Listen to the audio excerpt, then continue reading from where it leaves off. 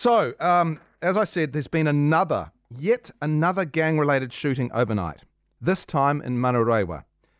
In the past week alone, there have been a spate of since May the 22nd, update that, 12 shootings in Auckland in the last week. Just take a moment to think about that. 12 shootings since May 22nd, mostly linked to gang activity.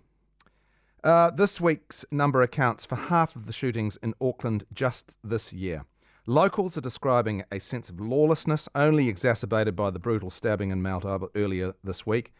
I have to say, I think that all of this stuff is contributing to a genuinely increased sense of being unsafe in our communities. And Axe Justice spokesperson Nicole McKee, she is calling for urgent action on gangs, and she joins us now. Nicole, good afternoon.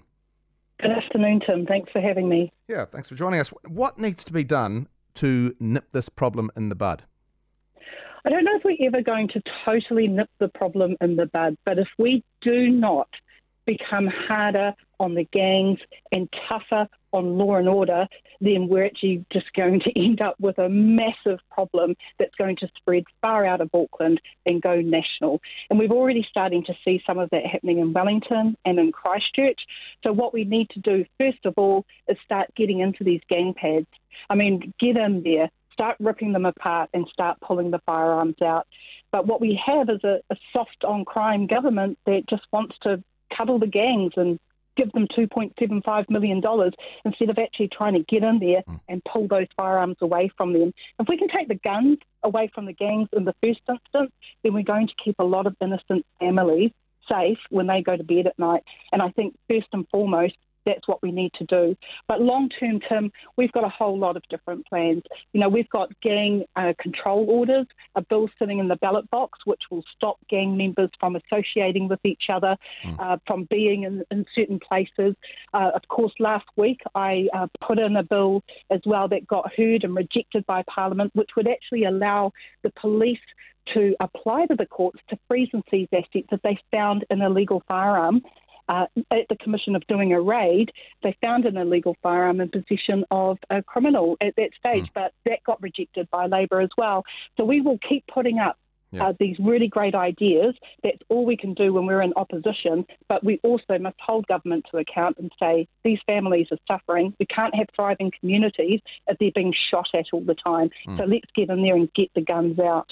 Is anything the government's doing helpful at the moment? And I want to sort of, in a way, I want to ask you to be nice on this one. Is there something that the government are doing? Because this is me not being nice. We saw Porter Williams a short time ago, and all I can remember was that she wore a leather jacket. It's sort of bringing back memories of Judith Collins. But is the government doing something useful at all in this space?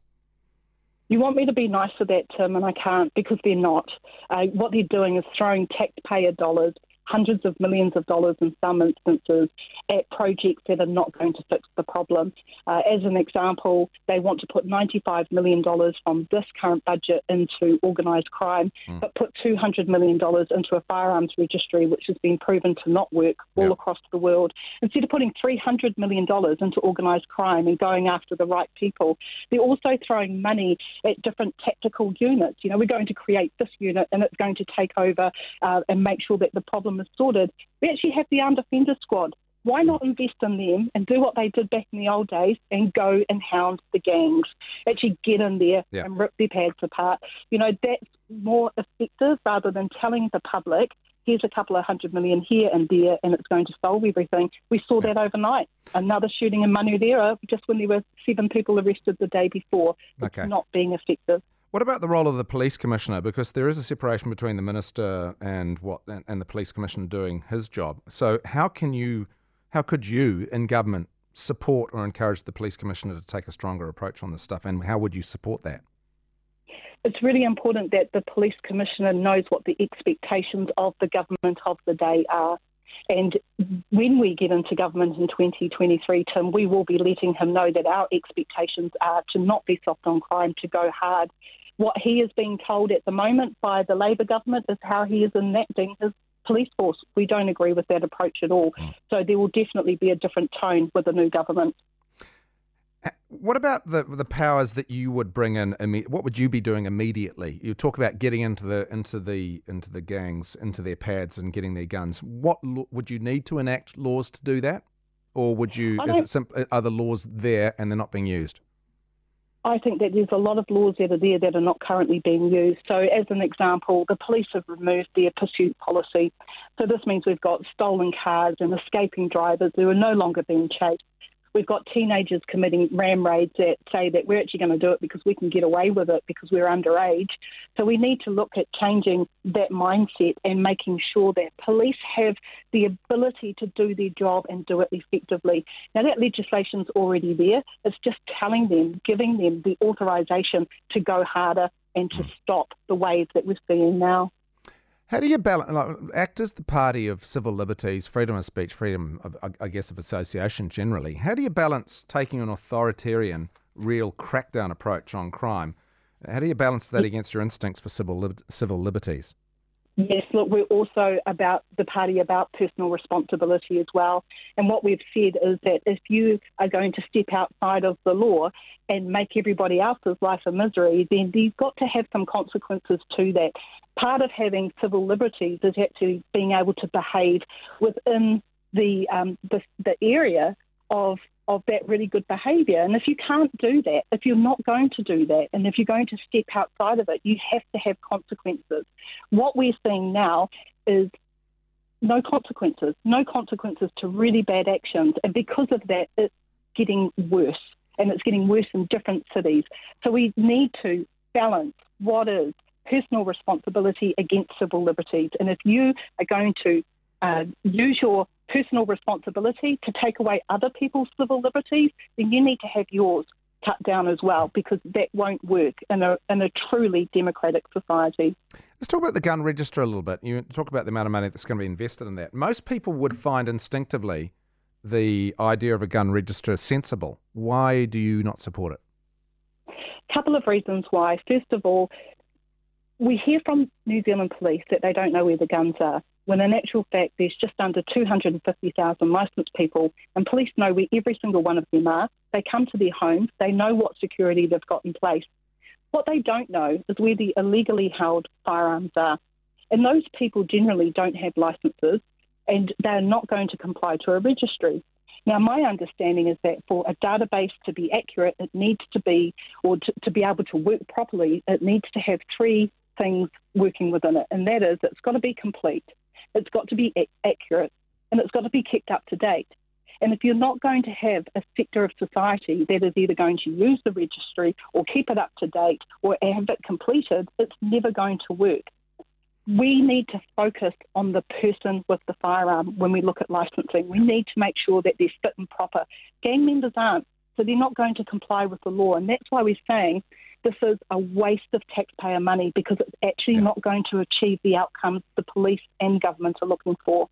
What about working with the gangs to enable them to change? You touched on that at the start. Do you believe that that's a total waste of time, or is there still room for a softly approach? I don't believe there's room for softly. We need to go hard, and we need to do it now. You know, this government has given the gangs money, they've worked with them, and what are we seeing? A proliferation of illegal firearm use. We're seeing homes shot up, we're seeing kids' bedrooms shot up. It's not working. So when that doesn't work, we need to change tack, and we need to go harder. It's as simple as that, Tim.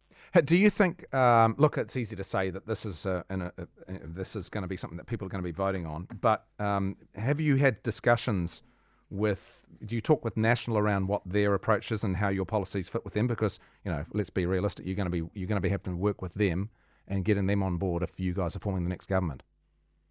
When we do our bills, so when our bills are put into the ballot box, we confer with National about what we're doing. And when, for example, my bill about the criminal proceeds and seizing assets from gang members came out, I spoke to National about that, and they were 100% behind ACT. We do the same thing when they have good initiatives.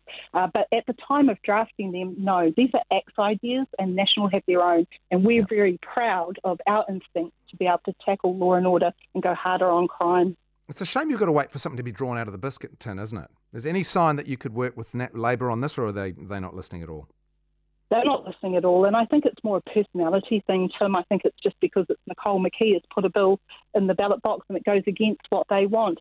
When my bill was initially put into the ballot box, I wrote letters to the other parties asking if they would support it, and Labor came back and said no. When the bill was actually being read out in Parliament, the police minister stood up for a 10-minute speech, only spoke for 4 minutes, then got told to come back to the bill. She sat down and then she walked out. So she could not even deliver a 10-minute speech explaining why she didn't want our bill. Okay. So I don't think they really look at the people. They're just looking at the political people rather than the communities. And ACT wants to see thriving communities in the future and take the politics well out of it. Excellent. Nicole, I really appreciate your time. Thanks very much. Enjoy the rest of your day. Thanks, Tim. Cheers. That's Nicole McKee, the ACT Party's Justice spokesperson.